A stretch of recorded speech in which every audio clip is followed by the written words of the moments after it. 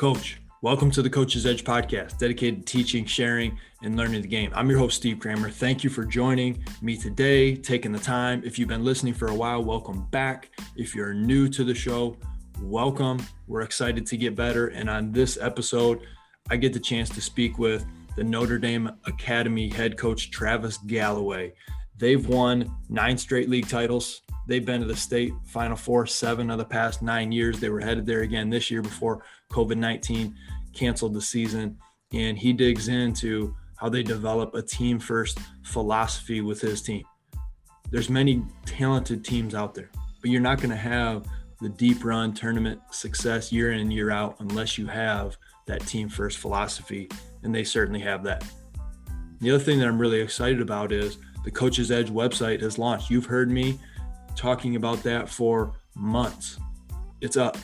Head over to coachesedge.coach. We have about a week left that we are accepting new coaches into our membership before we shut it down for basketball season. And we are excited to help you take your program to the next level. All right, let's get to the show. I'd like to welcome Coach Travis Galloway to the Coach's Edge podcast. Coach Galloway, thanks for taking the time. Hey, I appreciate the offer. It's always a pleasure talking to other people who's passionate about basketball. Definitely passionate about the game, teaching, sharing, and learning the game.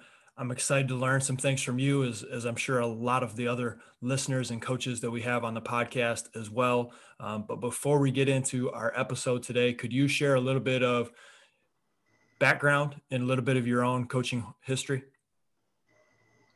Yeah, it's funny. I started coaching at a very, very young age. I was right out of high school.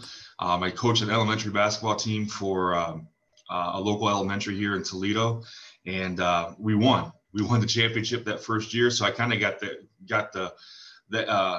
urge to keep going with it. And I was fortunate enough to be asked to coach an all-star team that was part of the district that I went to high school in. And the junior varsity boys coach came and watched the practice. And after that practice, he offered me a spot on his staff. So I started coaching JV boys at the age of 19. And then kind of from there on, I just kind of got more comfortable with it, got more passionate about it. Had a great opportunity to learn under some very good coaches at a young age. And it just kind of steamrolled from there. You know, I was then able to take my first contracted position a year after that as a junior high boys coach. Did that for a couple of years. Then I got moved up to freshman for 3 years. And then the junior varsity boys coach applied for a girls coaching job here at Notre Dame. He got the job, offered me the varsity assistant's position. So then I came over here with him for 5 seasons. And then he decided to go back to his district where he taught in to coach. And I stayed here at Notre Dame. So it's been a fun ride, and it's been a journey where you learn a lot every year. I love hearing coaching history. I mean, everyone is so unique. And man, you got into the coaching game quick, 19 years old, and you were up and running with a youth basketball team. That's pretty cool. Yeah, it was a lot of fun. Now, last season was a very unique season for many, many reasons. In addition to the fact that you had arguably the best or one of the best teams in the entire state of Ohio. So tell us a little bit about how last year ended and how you were able to handle that as the coach. Yeah, obviously last year was a very emotional year of highs for the most part, and then a super low at the end. We were fortunate enough to make the state Final Four for our second straight year and our seventh time in 9 years. And we were actually practicing the Thursday before we played. We played that Friday night. We're practicing, about mid-morning, 11 o'clock. We get done about 1. I see our JV coaching staff come in with our team meal, and there was just something weird on their face, like I knew something was going on. And then we break our team huddle at the end of practice. The girls went into the locker room. The administration called me into their office and let me know that they had at that time postponed the tournament. Obviously, when they postponed it, I felt canceled at that time, but they used the word postponed. So then after kind of thinking about it for a minute or two, just, obviously being frustrated and disappointed, my very first comment out was, is it on social media yet? And they said yes. So then I wanted to get to the locker room right away before our players saw it on social media, before they got to hear it from our coaching staff. Unfortunately, we were the ones to be able to tell them, which, I'd rather them hear it from us than see it somewhere. And it became very emotional. We had a great week of preparation. We had a senior class that's worked really hard to get us to that point. We had a lot of young players that was going to play a bigger role than what they've had in the past on that stage. And, we worked that hard from, off season through preseason through the regular season, now into the tournament play. You just feel like you want to have a chance. And, to have that chance taken away was difficult. I thought our players handled it as well as they possibly could. But it was very emotional. It was very hard. And at that time, nobody understood exactly, the magnitude of what we were going through. At that time, it was maybe a couple weeks away. We'll see what happens. And then obviously as things began to progress, as a coach, it was easier for me to understand because it was much bigger than Notre Dame basketball. It was worldwide, and everybody was going through this pandemic in a very different way. Props to you. That's so smart to say, is it on social media, and trying to get there first, because, the kids in the locker room getting ready for lunch are probably going to check their phones very, very quickly. So being able to tell them firsthand, I'm sure made a big difference in, being able to hear it from you and have it be able to sink in. And it's just such a unreal situation to end a season where, if you're a team, you want to be beat. You don't want to have this unknown. Like you want to go out there, give it your best, and it's win or lose, but to just have the season say, hey, it's over. That is such a tough pill to swallow. And all the coaches that I've spoken to, especially the coaches I've spoken to that had some of the best teams in their respective states, they've all handled it with class, the best that you can, given a difficult circumstance. And I'm sure one of the reasons that you were able to handle it well was because you've instilled a real team first philosophy within your team and your basketball program. So how do you go about building that philosophy? Because it sounds really good, and everybody says we got to be team first, but not everybody is able to actually pull it off. That was one of my goals when I became the head coach. I had learned under some very, very good coaches, but a lot of the times it seemed like it was coach first player mentality. And I wanted to make sure I didn't go that direction, especially being at an all girls, school. I thought that sense of community would be huge to help build a program. Having the idea of, our varsity players mentoring our freshman players and so on and so forth, all three levels being very connected. And that goes with our coaching staff first. I've been very fortunate enough to have a coaching staff that's been with me for a long time. We haven't had much turnover, which is great. And so when we talk about that team first philosophy, it starts with with the coaching staff, and they're all in it for each other and for each player. And understanding there's bumps in the road and all that kind of stuff. But so it starts with us at the top. And then it filters down to your seniors. And we were very fortunate enough early on in my career to have great senior leadership. Our seniors really took it in stride to make sure our players, our younger players, knew what was the expectation was, not only on the court, but off the court. And it started to filter year after year after year. And so we kind of come up with like a little slogan, it's honor the tradition, but leave your legacy. So that part of that tradition was also making sure that our young players knew what their expectation was in our program.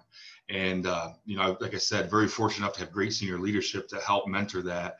And it's been successful. I really think at a school like Notre Dame, you build that sense of community where people want to be a part of it. It really helps being successful that way. And we've had some success, and we're very fortunate for that. Obviously you have to have great players, but you have to also have great players that want to be there for each other and do things the right way. It's great stuff. And, you're not going to be a successful coach unless you have the staff around you to complement one another, complement the entire program. That is so important. And you mentioned one thing that love to learn more about. You talked about mentorship from some of your upperclassmen to your lowerclassmen. I mean, that sounds like a great activity or whatever that looks like to help develop some of that team first philosophy. What does that look like for your girls? Well, it starts when the incoming freshmen actually come around their first summer as they're going into their freshman year. We actually hold a freshman only summer league here. So it's Notre Dame with 5 other teams. Well, our players were always, our varsity kids were always made or mandated to work that event, whether it be the clock, cleaning up, whatever it would be. So they would come for those 4.5, 5 hours a night, 2 nights a week in June. And they would get to know the freshmen right away. And they would see, not only they'd be great for camaraderie for our varsity group because they would see each other in different lights and they were kind of, hanging out the entire time, but they would also get to meet the freshmen right away. And so then the freshmen would be able to see these players that they've maybe seen on TV or seen from the stands in a different light. And they felt comfortable with them then, where it's kind of, they built that friendship right away. And I really think that's been the biggest thing that's kind of helped us. And that was something that I didn't know how that would go. Obviously you have 18-year-old, varsity players that are seniors that don't want to hang out in the gym and watch freshman kids on a summer night, twice a week in June, but they did it. They actually started looking forward to it. And unfortunately this year with the pandemic, we weren't able to host the league, and our varsity kids talked about it more than anybody else, about being bummed and, when are we going to have a chance to meet some of the freshmen and that kind of thing. So as a coach, that's when I felt, okay, we're in a great spot as a program when you have your older kids wanting to have the freshmen get involved as soon as possible. And I love what you mentioned, honoring the tradition while leaving your own legacy and having those upperclassmen that are clearly taking responsibility, right? Not only for themselves and their team, but trying to foster that tradition with your younger group. I mean, that is key when it comes to, there's a big difference between a program who has some talent coming up and they have a winning season or 2 winning seasons compared to a program that's year in and year out successful, whether that's at the state level like yourself or at the local and regional level. That is huge. I'm curious, are there any other activities that you do within your program in season or off season to help build that team first philosophy? We do a lot of like team bonding events. We've had great parents in the past that like to host our players, because they get a kick out of them as much as anything. And that goes at all 3 levels. Like we've had great, freshman level parents that would host freshman events or team events, JV and varsity. And, one thing that we do on a daily basis is we have a team meeting every day before practice. It lasts about a half hour, and some of it's film, some of it's about practice plans, some about the practice before, but a lot of it has to do with how their day is going, because obviously teenagers are faced with a lot of adversity throughout a school day. Notre Dame is a very, very rigorous academic school. So it gives them a chance to vent to each other and all that. It's kind of like a safe place. And I think that's really helped our varsity team kind of be connected, knowing that, okay, the coaches are listening to it, but they kind of have our back, but we're trying to mentor them through the issues that they have. So having that daily meeting has been a big thing. Like I said, a lot of times it's not even about basketball. It's just about what's going on. I think that being able to do that after school, before practice, it does a couple things. One, it is building that team first philosophy. And also, especially at a high academic school, if you're a college coach, having a transition piece from school and then to practice can be really, really difficult. And I've spoken with other coaches who are like, okay, school's done, we're going to practice, and it's 0 to 100, and the kids don't like it, right? You need some type of break where you can shift your mind from one area to the other. You can kind of shake the dust off, get the cobwebs out, and give some time to refocus onto what's coming next. And, that's a great thing that you're doing with your program. Now, when it comes to having a team first philosophy, obviously that's not just off the court, but that shows in different areas on the court. And you're big on player and ball movement, playing the right way. So with that team first philosophy, how does that look on the offensive side of the ball, implementing that with your team during the season? Obviously, I think the biggest key to any successful team is trust. I really think players have to trust each other and they have to trust the coaches.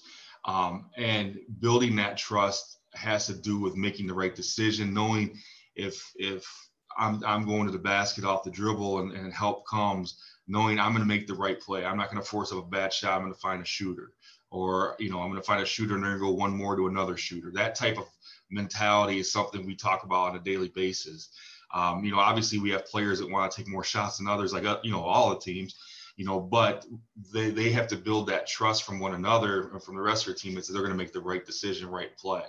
And that goes on the offensive and defensive end. We were big into being good on rotations defensively, being in sync as far as when somebody drops, we're helping a helper, all that kind of stuff.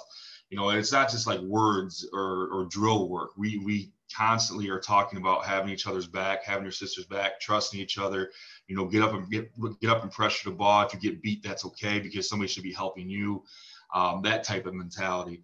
So it's interesting to see how that evolves from the beginning of the year to the end of the year. Historically, and part of it's our schedule, historically, we have not started off the years very strong. We go down to a college exposure event for a weekend and maybe we'd split, or maybe we'd lose the first game if we only played one or whatever. And as coaches, we become a little frustrated with it. And last year we had a long conversation after our first loss. And I said, listen, it's not about what we're doing right now in November. It's just how do we get them to March? And part of that is just building that trust. And no matter how many players you have coming back from a team, it's still a brand new season. It's like they break, like you talked about, from one season to the next. And I'm big into that. I'm big into having a break between your preseason to your preseason workouts to your actually, preseason practice time, where we give kids time off just to have a separation for everybody just to refresh. So that kind of goes hand in hand with just making sure everybody trusts each other. And I think that's the biggest component of having a successful team is making sure we have that down.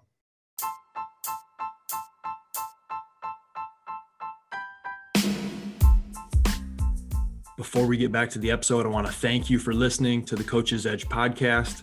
If you found it beneficial, be sure to share it out with someone.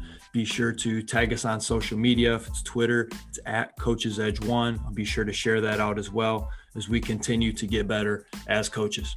Back to the show.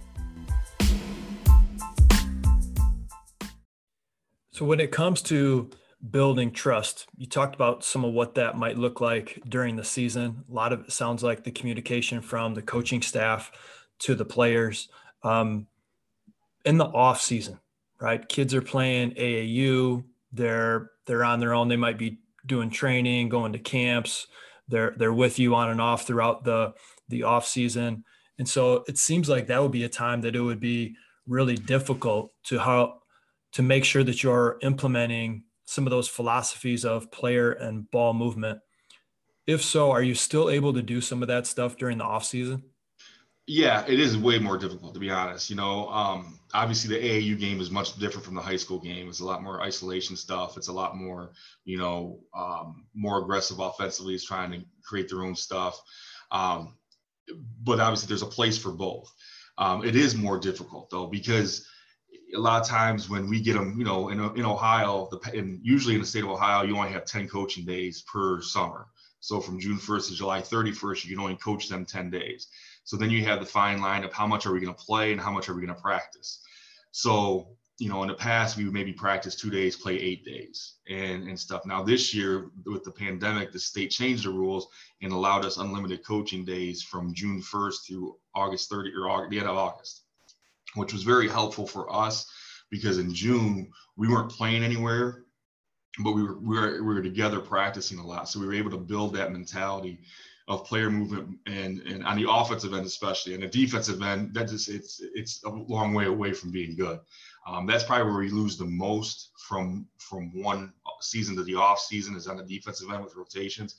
Because, let's face it, AAU defense is not a priority a lot of times, as far as off the ball. On the ball, yes, but off the ball with rotations, they don't practice enough for their rotations to be great in AAU. So it is difficult. one thing that we try to do as a staff, and I credit my staff because they put a lot of time in this, is when our kids are playing locally or within a driving distance, we go and watch them play. We support them in their AAU seasons.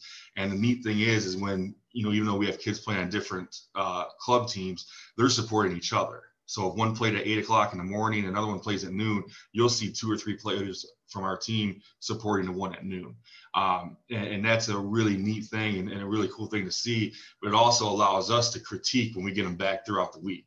It's like, look, you're standing up too much defensively. You're not moving. You're not getting to help enough, whatever. It allows us to give them some feedback because we saw it personally. No, that makes total sense. And I look forward to digging in a little bit defensively in this episode as well. You've talked a handful of times on the importance of the coaching staff and some of the different responsibilities that they have. Are there different responsibilities that you designate to certain coaches in the area of building that family type atmosphere? Yeah, absolutely. Our junior varsity coach is also a football coach here in the area. So in the summer, he's kind of tied up a little bit more than the rest of us, but he does a tremendous job from day one when he's with his team throughout the whole season of really implementing family first and team first. He's a big believer in that himself. And that was one of the reasons when we hired him, I was excited about the hire. He was very green from a basketball, X and O standpoint, but he had that same mentality as the rest of our staff. And we thought, we could help him with the X and O part. It's the fact that he's already got that same mindset is what we were excited about. And he has a tremendous work ethic. Our freshman coach is a very, very much players coach.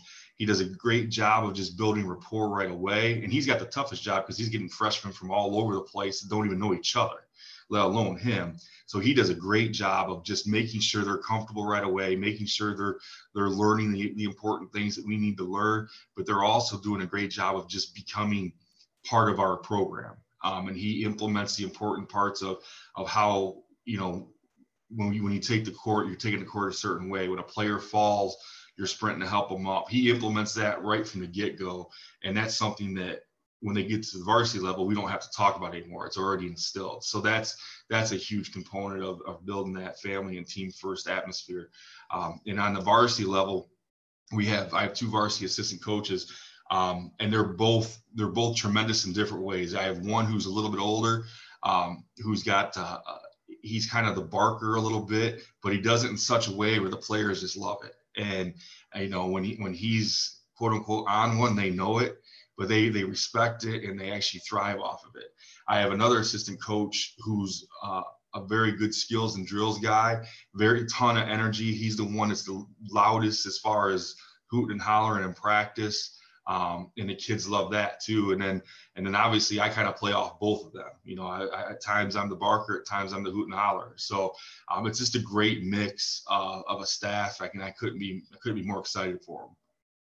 That sounds like a winning staff. I mean, you got the coach them hard, love them hard, assistant coach. You got the hype skills and drills coach. You have the freshman coach who's doing a great job of implementing some of the philosophies that you want to see at the varsity level right away. And I didn't think about that. That is a really tough job to be the freshman coach, and you're getting kids from all over the area coming in, and you're trying to start to build some of that family atmosphere right away when they're just getting to know each other.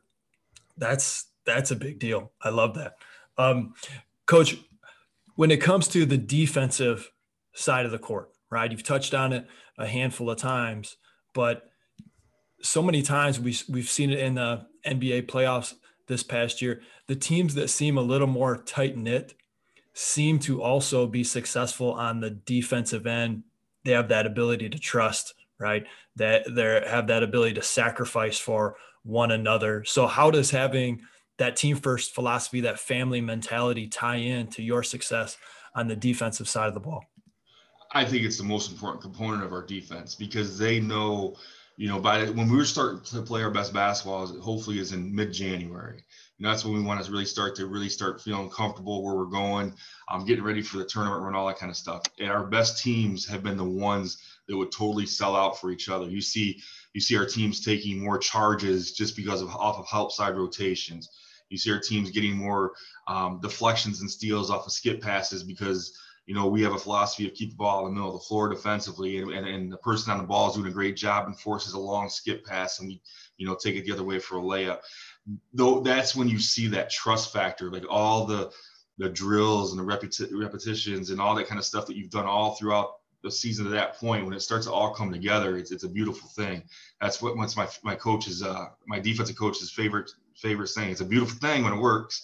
And when he gets them dialed in, and when they get the rotations down, and they know they can get up and guard and take it, and then they have enough help to take away driving lanes. And if somebody does get deeper than we want, we're rotating, we're scrambling, we're contesting every shot. That's when we know we're really hitting our stride. And to be honest, we've been known much more as a defensive team around our area than an offensive team. But we do score a lot off of our defense, whether it be even just a long, quick shot, we rebound and we go the other way. Not even necessarily have to be a steal for a layup, but that the whole trust factor and family and team philosophy, it all starts and makes our defense so much better, because when they understand and trust each other, and it can't be just 5 players, it's got to be the whole team committed to that kind of mentality. When we get that mentality right, and that focus and that trust, that's when I really think we play our best basketball. Unfortunately for us, it's always been later in the year when it needed to be. And that's when you want to be playing well, right? Is at the end of the season. I mean, that's Absolutely. When it really, really matters most. And I think taking those characteristics, it doesn't matter what defense you're playing, whether you're playing pack line, whether you're playing no middle, whether you're pressing, half court trapping, whether you're playing a 2-3 zone. If you have a team that can trust one another, that can rely on one another, and then they start to play off of one another, that is a beautiful thing when it works, right? As you're saying. And the proof is in the pudding as far as the success that you've had with your team. Now, when we were emailing back and forth earlier about this interview, you talked about the importance of self-reflecting as a coach so that you can continue to improve your craft. I absolutely love that, because as a clinician, someone who travels around, does a bunch of program and skill development camps, as soon as that camp's over with, my mind automatically shifts to reflection on how did that camp go? What can I do better? If I were to do that again, what would I change to make it even better? And it sounds like you have a lot of those same characteristics as well. So how has that reflection played a role in you continuing to improve as a coach? I mean, to me, it plays the most important role. I really believe as a coach or whatever profession you're in, I think if you don't self-reflect and look upon yourself a little bit more, what you can do better, people are going to pass you up, and you're going to be stuck in the mud. And well, I've always done this. This is what's always worked. Well, the game's changed so much, players have changed so much, personalities have changed so much. You've got to be able to adjust as a coach, and if you don't reflect on how to adjust, I think coaching careers become short because of that.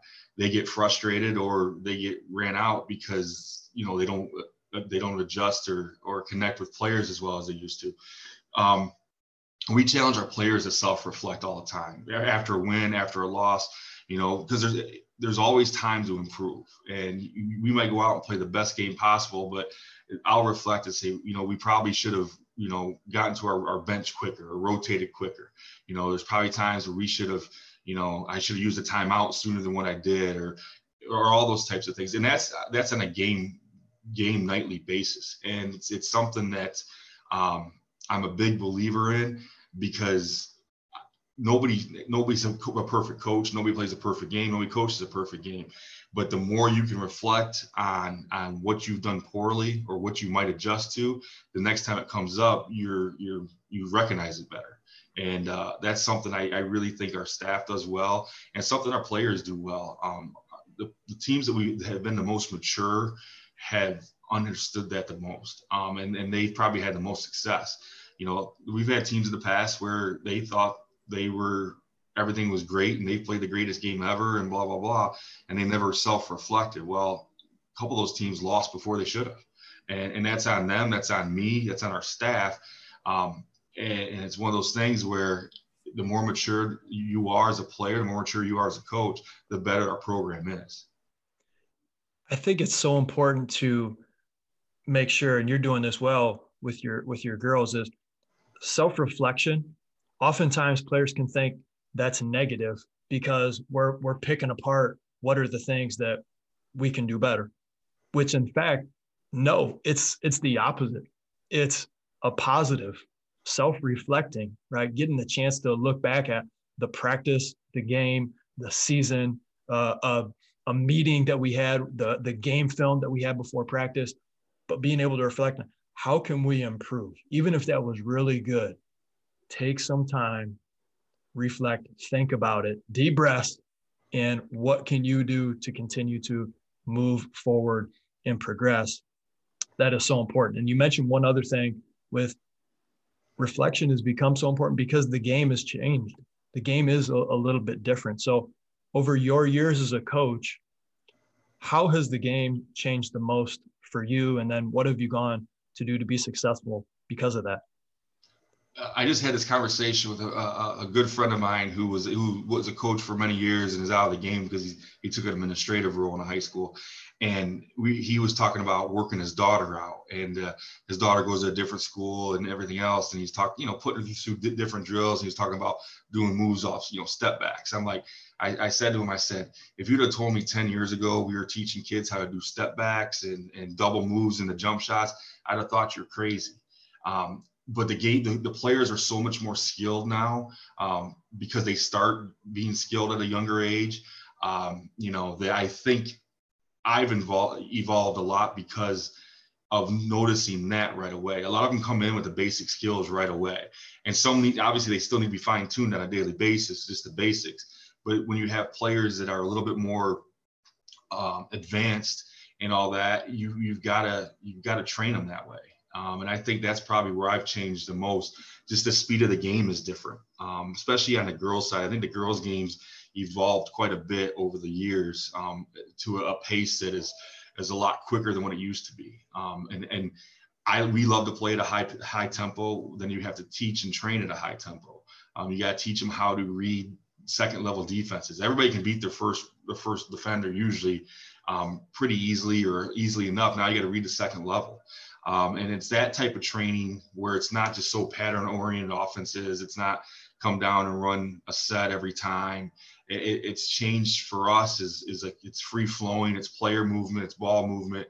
It's, attacking gaps. It's drawing, it's beating one to draw another, and that type of mentality. But that has changed from when I first started as a head coach 12 years ago till now. So in the beginning, did you feel like it was more of, here are some of more of the basic skills that we're trying to build as a overall basketball player, and now you're having to take it to, okay, they already have some of these basic skills. We're trying to add upon it, whether it's, like you talked about, teaching some of your girls how to shoot a step back three, or being able to teach your players, okay, we're automatically going into second defender decisions and reads, things of that nature, pushing the pace. It's become a little more complex because they're more advanced. Absolutely. Yeah. When I first took over, we had a pretty decent team, nothing spectacular at all. And it was, we're going to walk the ball up a little bit more. If we have something in transition, great. But if not, we're going to walk the ball up, make sure we get into whatever we want to run offensively on that possession. So because of that, we were big time basic skill work, and there's nothing wrong with that philosophy. I want to say that too. I mean, that's a huge component of the game where sometimes as a coach, I get away from that too much. I still think every kid needs to know how to jump stop. Every kid needs to know how to, fake a pass to make a pass. The basic things that most kids have been taught back in 4th, 5th grade, I still think they need to be touched upon at the high school level as well. I'm a big Jim Beeline fan. I know they worked on passing drills, basic passing drills at Michigan every day in practice. And obviously he's pretty successful. So I do think there's a lot of basic things that need to be taught. But as we became it had the ability to play faster and more complex a little bit, and we're able to trust players to make decisions. Our whole mindset and philosophy had to change as well. I was like, okay, we've got to train them to see those type of things, to see a mismatch, to see where it's not something called from the bench all the time. And I think that was a huge transition from early on till now. You're never too good for the basics, right? No. You can always improve the fundamentals, and then your ability to expand upon that with the players that you have.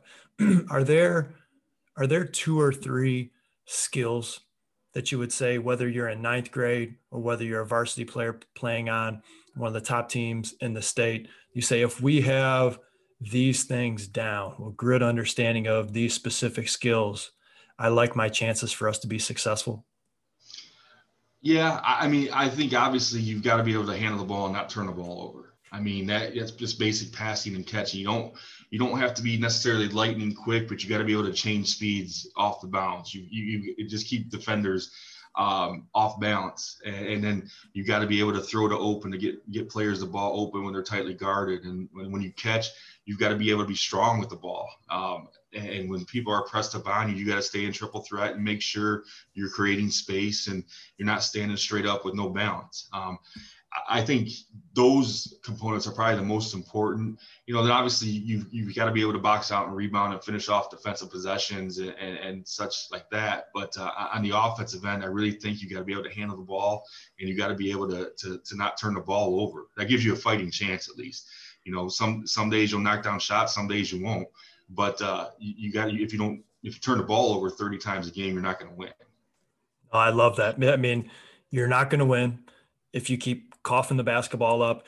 And then when you talk about ball handling, you broke it down in a way that all the good coaches that I know do, because you didn't break it down to just dribbling. Yeah, you talked about being able to change speeds. You talked about being able to handle pressure, but ball handling isn't dribbling, right? Ball handling is being able to dribble. It's being able to make the right pass. It's being able to be strong with the ball. It's having something off of the catch, off of triple threat.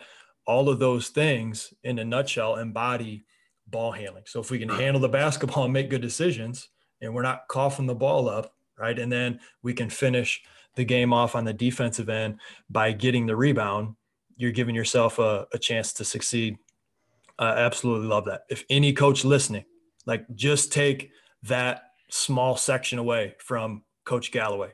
If your players can handle the basketball, make good decisions, limit their turnovers, and rebound the basketball effectively, those 2 things combined with team first mentality, you're giving yourself a chance to be successful year in and year out. I mean, that's golden stuff broken down right there. I absolutely love it.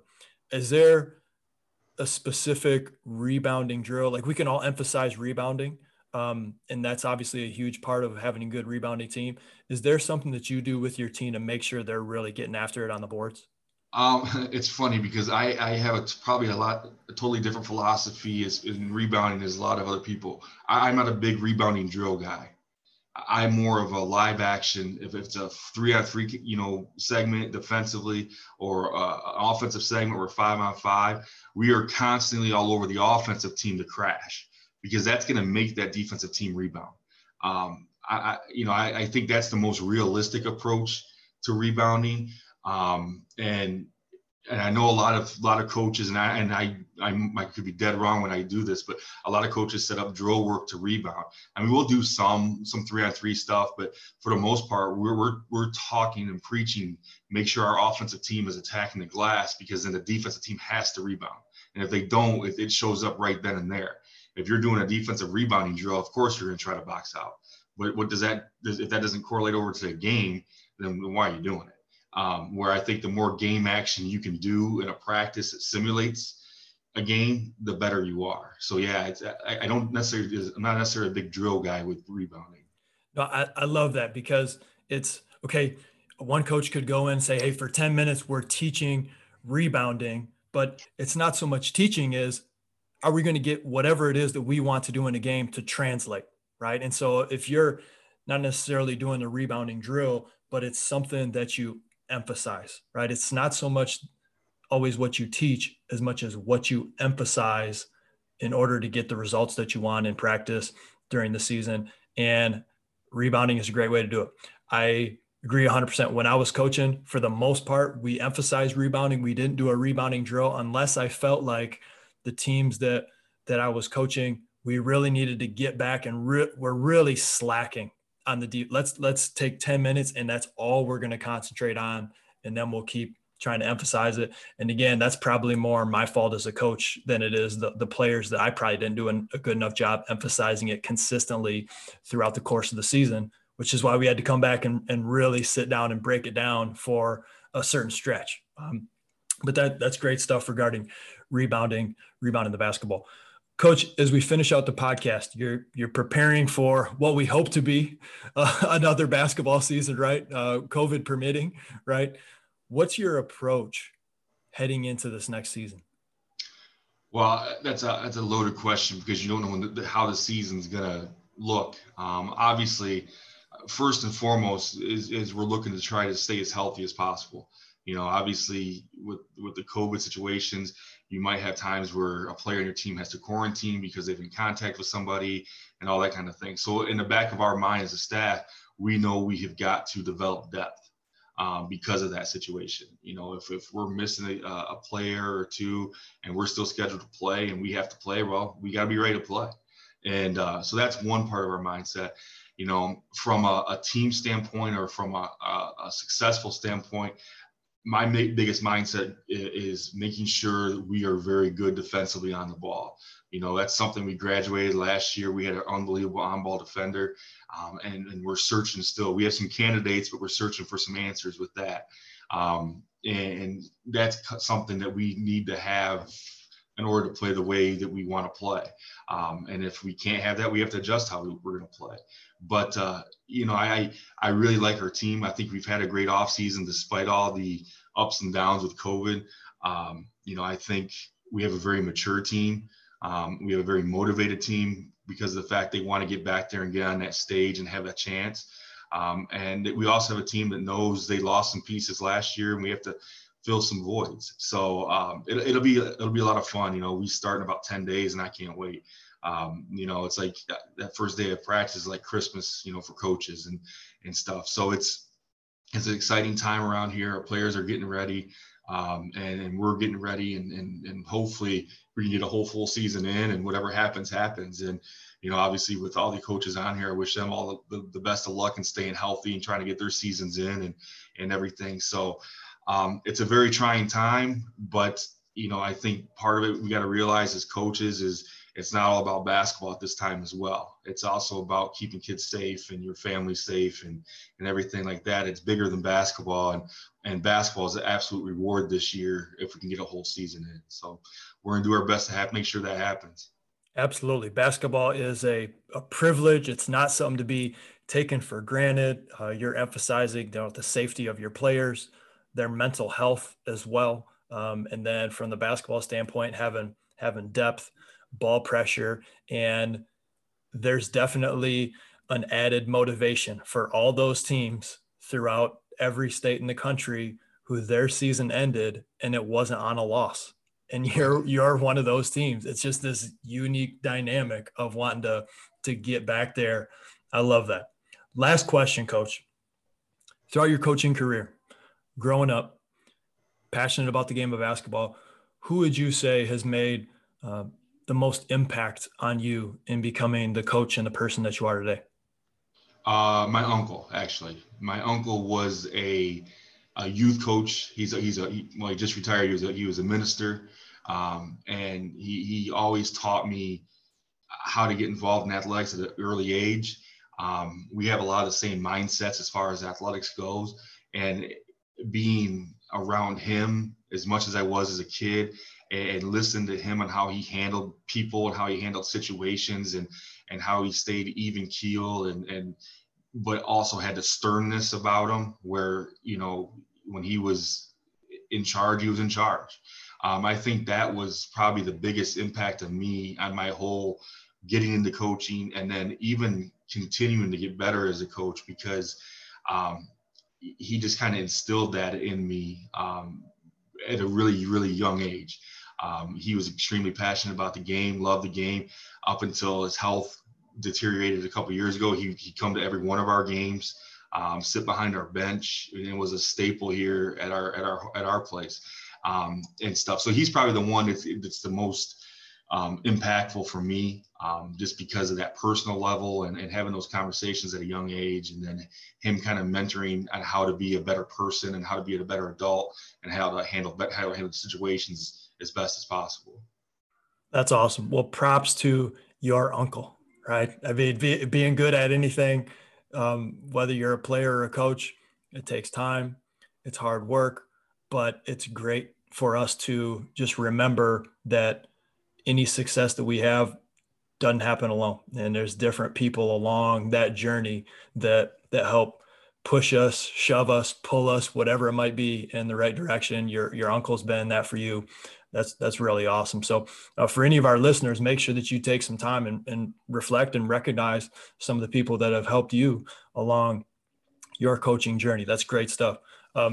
Coach, I want to wish you the very best of luck heading into your basketball season. I can't wait to follow the team, a couple of the girls on your program that I've been able to get to know. Thanks again for taking the time to be on the Coach's Edge. I appreciate the offer to be on. It's been a pleasure. And obviously I wish you best of luck with everything you got going on this upcoming season as well. Appreciate it. Thanks, Coach.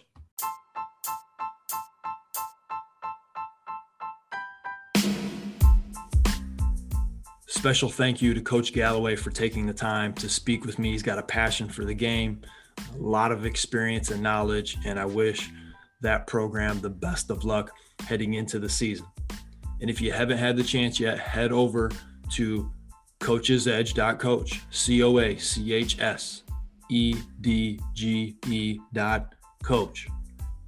We have a limited amount of time with a limited amount of coaches before we shut the program down, before basketball season begins.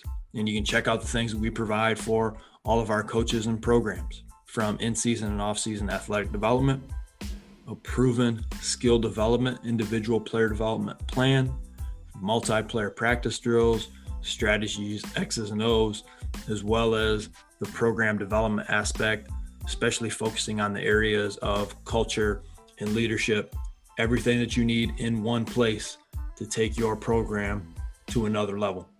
Let's go.